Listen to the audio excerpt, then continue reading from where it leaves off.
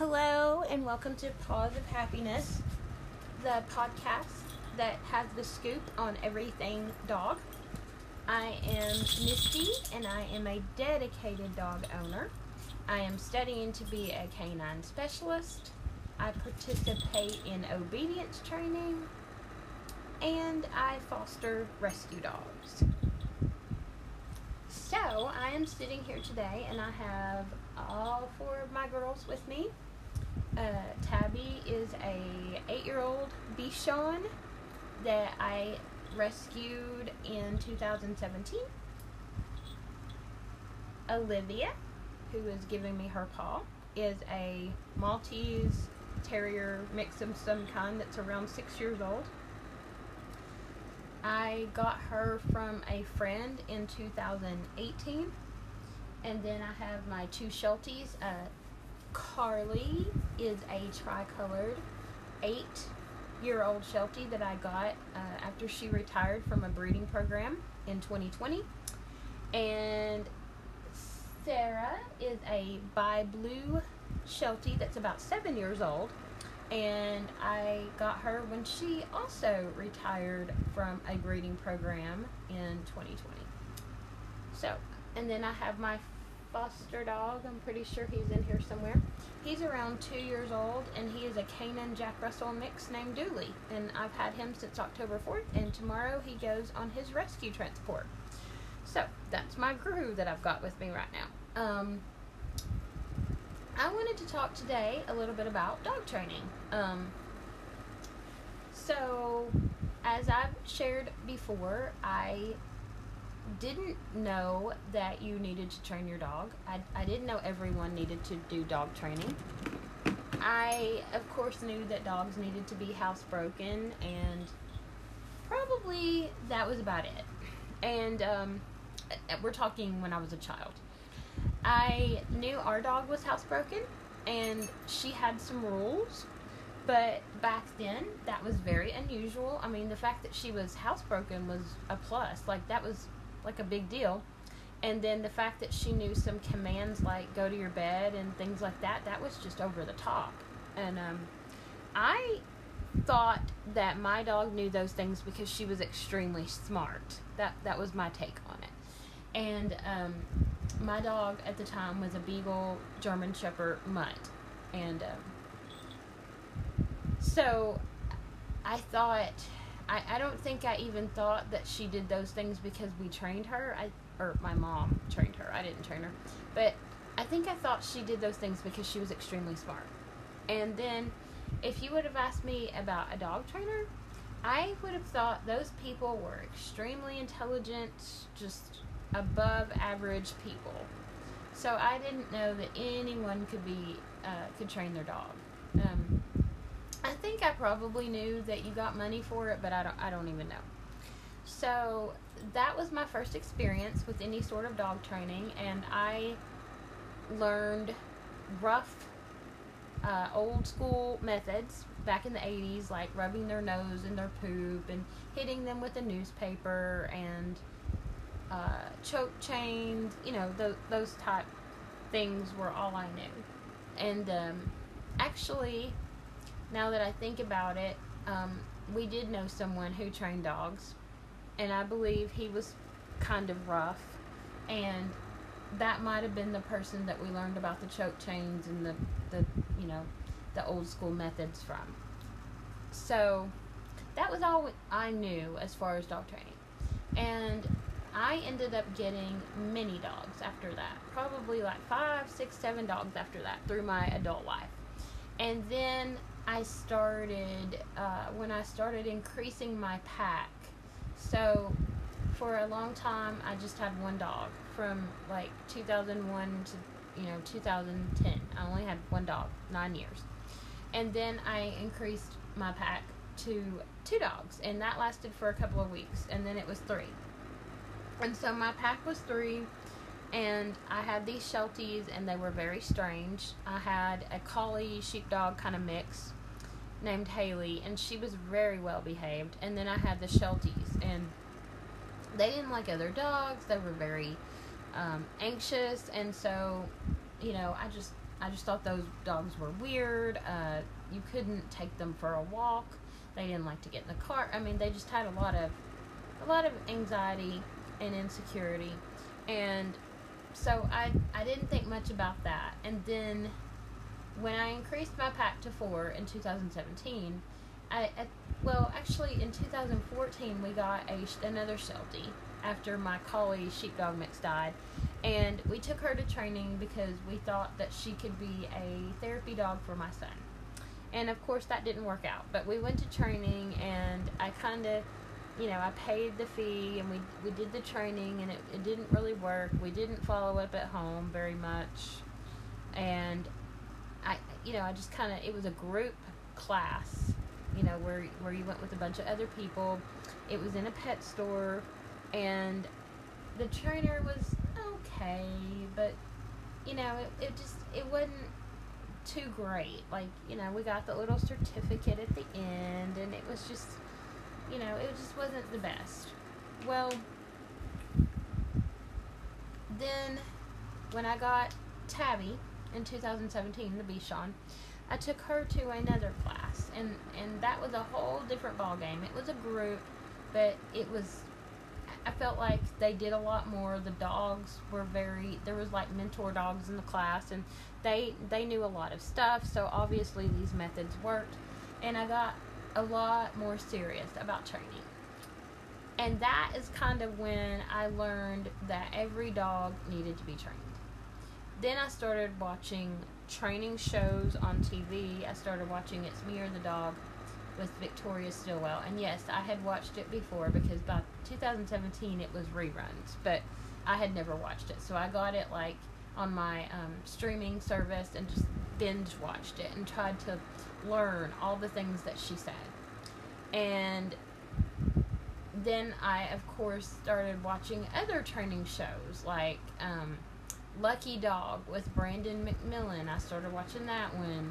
And I started watching Caesar, of course. I binge watched all these shows to try to learn about the different training. And I really sat there and studied these people and all their different methods of training. And then there was another one that I streamed called At the End of the Leash with a trainer named Brad Pattison from Canada.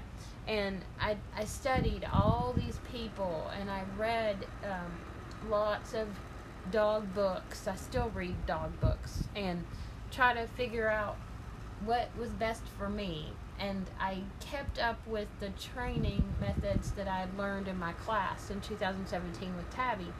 I did those with the other dogs. Even though they didn't go to class, I tried to teach them, and they responded to those methods. Well, around that time, I realized there weren't just one type of training to do. There was different ones. So I learned about something called positive reinforcement training, or no force training, and it was like you gave a dog a treat to try to get them to do what you wanted. And I also watched Pit Bulls and Parolees, binge watched that with Tia Torres, and read her book and everything, and learned about her methods too, which were also positive. And so I kind of figured out at that point that I wanted to do the more positive thing. Like, I didn't want to rub my dog's nose in their poop, because it didn't work. I did try it. It didn't work. I didn't want to hit my dog with a newspaper. That, to me, didn't work. And I also watched this other one called Tiny Terror with Jackie.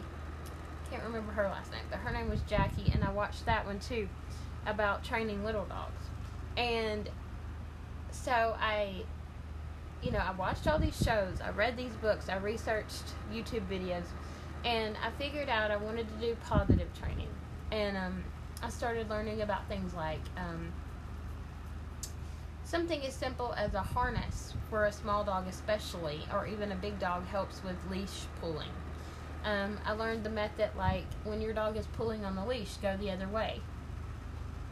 Just simple things that I felt like were better than choking them on a choke collar or whatever. So I through this research of the positive people, I started learning about shock collars, and I'd heard of them. And when I go to the dog park, there are some dogs there on shock collars, and I started, from day one, I never thought I would be someone that would use one, but after doing research, I really realized how bad they were and how I didn't want any part of them. And in England, they're actually illegal. You can't buy them. So I decided I didn't want to do that. I'd heard about the electric fences, and, I wasn't ever comfortable with that. And so I just started figuring out some stuff for myself about, what kind of training I wanted to do.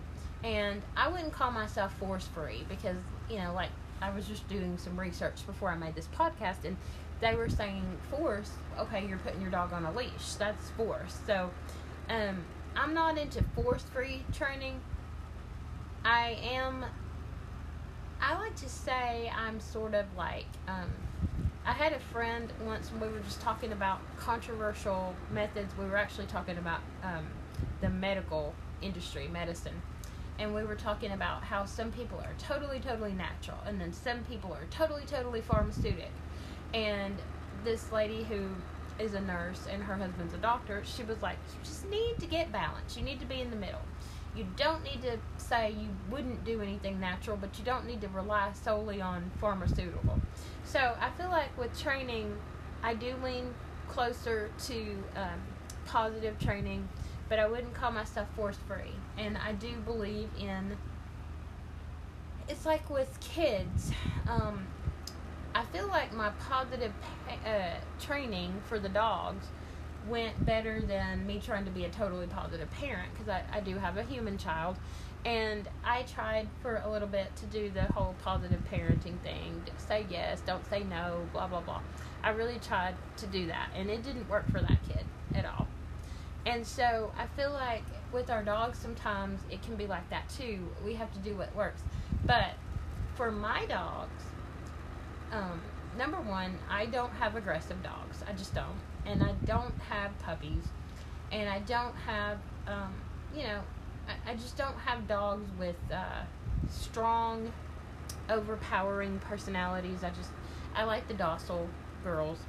And so the positive stuff works better with my dogs, holding up a treat, rewards, and I tested it out. I did a live on my Positive Happiness Facebook page yesterday, and I tested it out to see if my dogs would still do the commands if I didn't offer a treat. I didn't even have a treat. I didn't have one in my pocket. I didn't even have one in the room.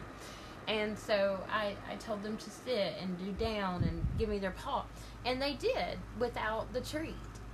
And I know in my class, the teacher says, okay, yeah, at first, every time they sit down, give them a treat. And once they get pretty good at it, you might give them a treat. And in my books for my canine specialist class taught us this too. And then you might give them a treat every third time they sit down, every fifth time they sit down. And then, it's like, then you make them sit, do a down, and give you a paw before they get a treat. So you slowly taper them off. And I had a friend who swore up and down by everything Cesar Millan said, and she said, oh, no, you can't do that. It doesn't work. They're going to want a treat every time. They don't really know how to do it.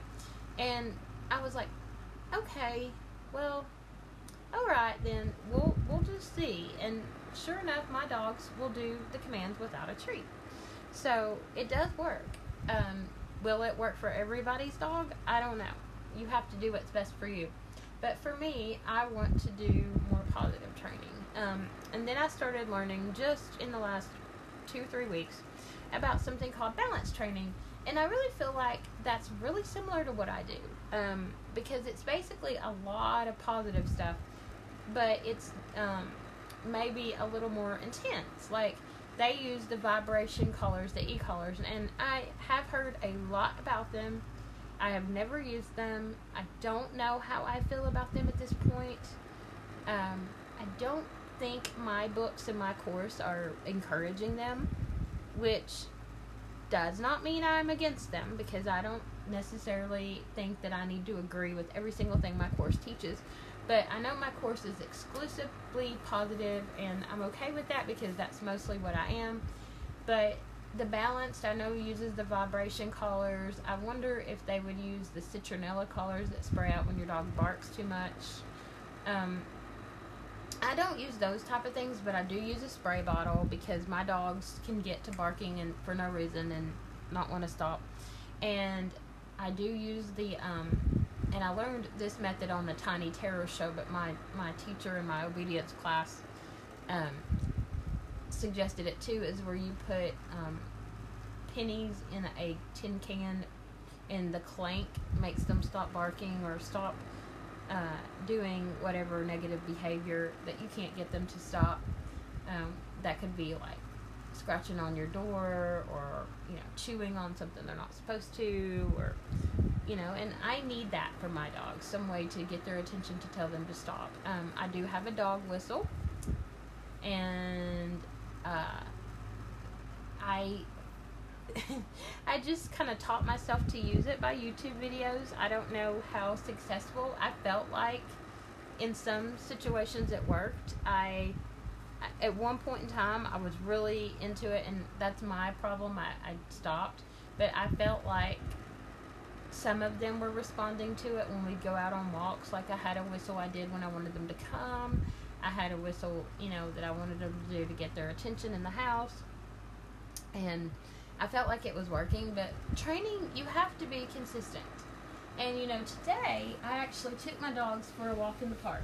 The regular human park, on leash, like a fourth a mile, whatever. And I realized how Tabby and Olivia, their leash skills are terrible. And, they both gone to class. Olivia just went to class in the last couple of months. She went for 6 weeks and worked on leash and everything. And I'm like, oh my gosh, this is my fault that they're terrible on leash, Tabby and the little ones, because I just don't walk them on leash that much. They're outside and they're tethered, but they're just not. And I'm like, okay, I need to make a point of trying to, I take them to the dog park once or twice a week. I probably need to take them to the human park and walk them on leash. Carly and Sarah, the Shelties, have been going to obedience class and working on their leash skills. So Carly went with us today, and she did beautiful on the leash. But it's all about the fact that I'm not being consistent. So I feel like training is a lot of consistency, and normally I'm great with structure and consistency. There are certain things, like I have been with their obedience command, sit, stay, down. I've been working on those like every other day. I should do them every day, twice a day, but I at least do those every other day. And, other things I work on a lot. But the leash walking is where I fall short. So I feel like any kind of training you do, you have to be consistent. And if your dog drops off with their accuracy or skills, then if you're not being consistent, it's your fault. And then, the rough training, kicking them, pulling them, jerking them, flipping them over on their back. I just don't see that is even smart. I mean, to me, that just doesn't even seem, being all rough and tough, what is that proving? I don't know how that's, I don't want you to bite people and be aggressive, but I'm going to kick you in the ribs and throw you on your back. I mean, that to me doesn't even sound like humane treatment.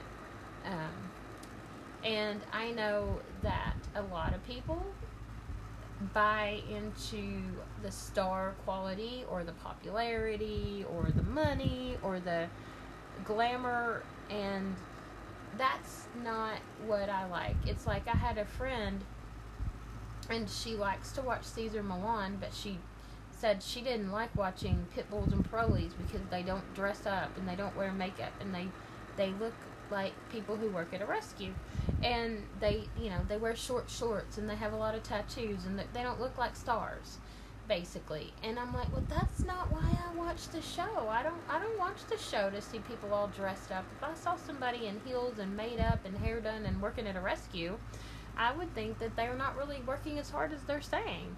And so I said, I don't watch that for that. I like to see the training tips. I like to see the adoption. I like to see the way that she works out issues with dogs. That's my favorite, to see, like, her say, oh, this dog is afraid of the car, so let's get him used to the car. This dog is afraid of the boat, or this dog needs to learn how to go out to check the mail. I love the testing she does. Like, most places dog test, and that's about it, but she tests for everything. Like, she's the person that taught me that dogs are afraid of bicycles, and then I ended up having a dog that was afraid of kids going by on the bike. And I didn't know anything about that. She was talking about, just training dogs to be in the car. I've always had dogs who had trouble with that. So if I would have known some of her, techniques back then when I had the dogs that wouldn't get in the car, that would have been better. And just recently she was talking about dogs that go after your shoes. And she suggested that this lady buy this thing that goes over her door that's got pockets that you put your shoes in to keep them off the floor. Well, I had just bought one the month before, and I was like, oh my goodness, I wish this episode would have aired months ago. I could have, I would have known about that. And my friend's like, well, Caesar would have told you what to do to make your dog stop, not just buying that contraption to keep the shoes away from the dog. And I'm like, I just feel like glamour and star quality, and there's no magic pill to solve the problems. And I feel like when you're watching a TV show, you don't know. I mean, I found out, I watch a lot of like TLC, and I found out a lot of those reality shows are scripted, and so you don't know how much is real and how much is not. And a dog training show, I always say, I want to see an episode where the dog doesn't learn the skill, or what do you do when that doesn't work out, or how long did that really take?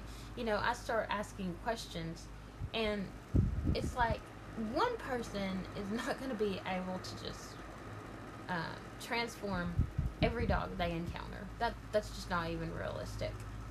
One person is not going to be able to do that. And I feel like you can't use the same technique on every owner and every dog. Oh, it's your energy. Oh, they're dominant. I don't think that could be said for everybody. And I've known a lot of people, and especially since I've been studying dogs, I start paying attention to how my friends and family treat their dog, or how their dog behaves. And out of all the people I know, I can only think of one person who I feel like the stuff that Caesar says about energy and your dog's being dominant, I can only think of one person who I feel like might, I'm not going to say that's her only problem, but I feel like some of that applies to her in the way she talks to her dogs, the way she lets them be in control all the time, the way it's like chaotic. That's the only person I feel like could benefit from that. Be a leader, talk. Other than that, I'm a leader. I've always been a leader. I've been class president. I've been, I'm always a leader. So obviously being a leader is not my problem. And most of the people I know that have dogs, they are very strong, independent people. So I don't feel like that's always the problem. It's like, I can sit there and talk about my friends, and I can say, like, I have this other friend, and she gets all these animals and complains about them, and I know her number one problem is not being consistent. I can nail that right there.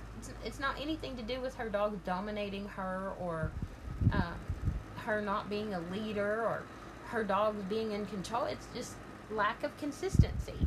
And she can tell you that herself. Like, it might have taken her a while to figure it out, and I've known it from the get-go, but her problem is consistency. She has her dogs on no kind of schedule. There's nothing the same. She gets distracted. She has no routine. You can't train dogs and be like that. Sometimes it's the person doesn't really spend that much time with their dog. Like, I have another friend who keeps her dog outside on the chain all the time. That dog is outside on the chain, or it's in a separate room in a crate by itself. So essentially, she spends no one-on-one time with her dog. And then she talks about how crazy and out of control it is whenever it's off leash in the house, which is never. And I'm like, well, of course you're not going to train it. It's never in the house with you off leash. And when it is, it's going to be crazy because it doesn't know what to expect. You're not spending any time with it. You're not taking the time to train it. It's not going to just boom, behave. That's not how that works.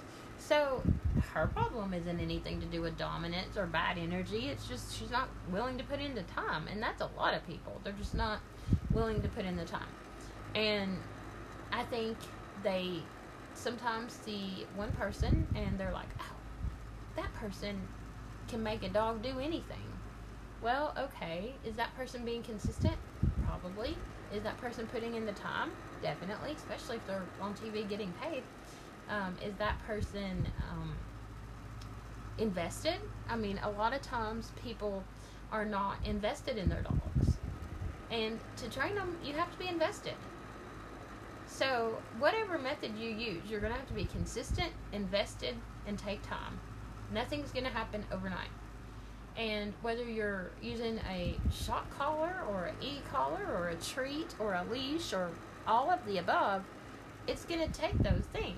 Consistency, time, dedication, and investment. I mean, those things are just basic. And all dogs do need training. Do all dogs need the same commands or the same type?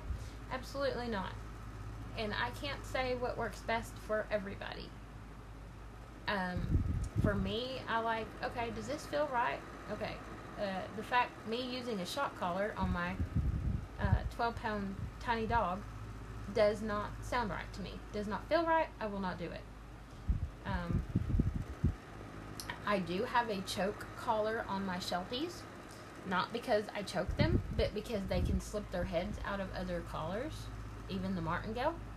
And the choke collars, I don't know, for some reason they can't get out of those. They don't pull on the leash. Like I said, Carly has beautiful leash skills. And Shelties tend to have skinny necks. Now my little dogs, they just have regular collars on. I would not put a choke collar on them because they do pull on the leash and I wouldn't want to choke them. I mean, they choke themselves in the regular collars.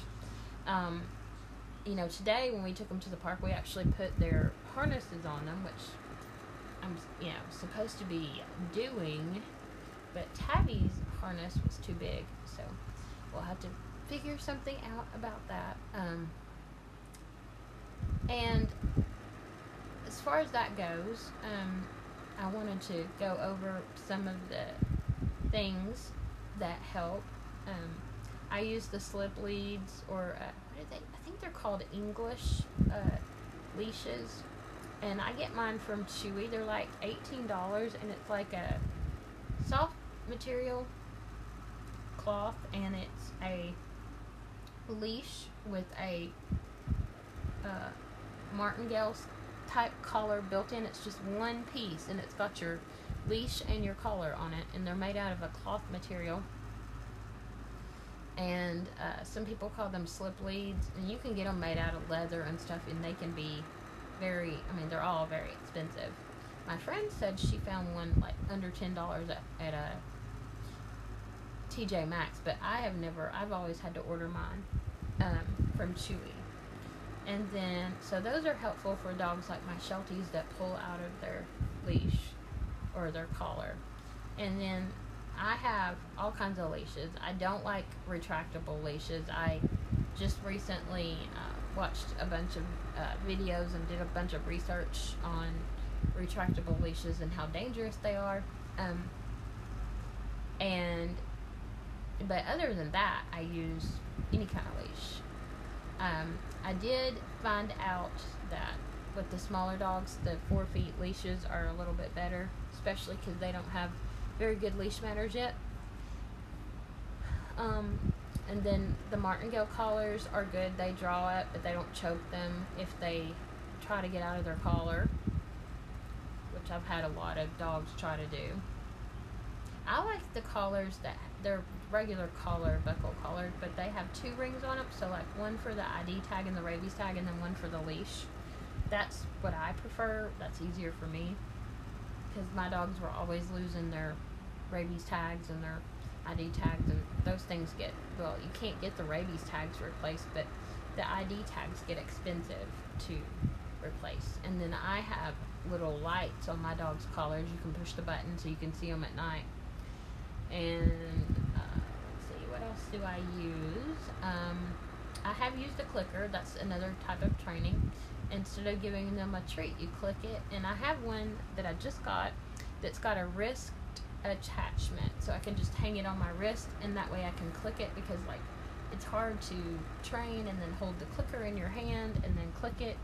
So I couldn't get my timing right, and I kept getting frustrated. So I'm going to go back to using it now that I have the one that goes on your wrist, and I'll let you know how that goes. Like I said, I've used the whistle, and again, I need to be consistent about that. And when I got the whistle, the funny thing was, of course, I didn't realize that we can't really hear it. And so I was like, this is broken. This is broken.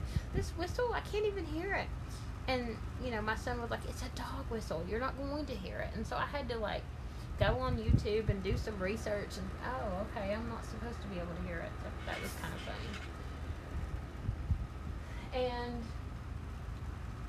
trying to think if there's any other training tools I've used. I do put the little dogs together and the big dogs together, and I use those leash attachments sometimes.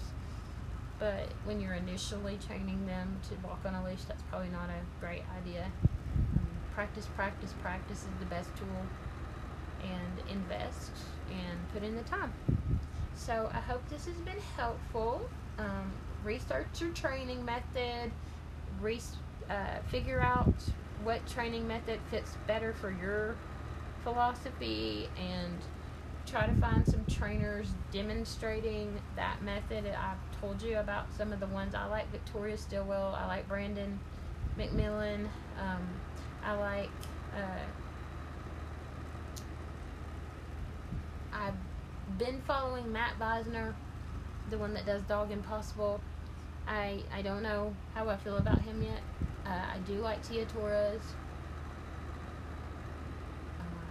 You know, and there's lots of others out there. Oh, Jan Fennell, the dog listener. I did do some research on her. I don't know about that. Her methods are a little different. I don't think they're bad. I just don't know that I could follow up with them. But she has a whole thing about communication. I mean to sit down and read her book, but I haven't. Oh, there is another one. Her name is Victoria Shade, Schade. She writes books, and she has trained dogs for the Puppy Bowl. And I listened to like an interview with her, and I've read her books, and she's very positive, and I really like her. So yeah, definitely research your training, and if you go to any training, like when I went to my obedience class that I go to, I was like, are you a positive trainer? And she was like, oh, absolutely. So make sure that when you go into a class that their methods and your philosophy all line up. That's super important, because you don't want I wouldn't want to go to a class where they're going to tell me to put a shock collar on my dog. So definitely look into that kind of stuff. So I hope this has been helpful. You can find me on Instagram at Paws of Happiness Dogville, Dogville. Dogville is all one word. You can find me on Facebook at Paws of Happiness, a gal's best friend. There's also a Facebook group for visually impaired people who have dogs called Visually Impaired People Caring for Dogs. And that is for any visually impaired / blind person who has a dog in their care, whether it's a seeing eye dog, a pet, whatever. So have a great day, and I hope this has been helpful.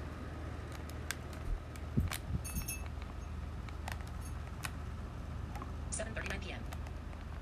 Passcode field 018.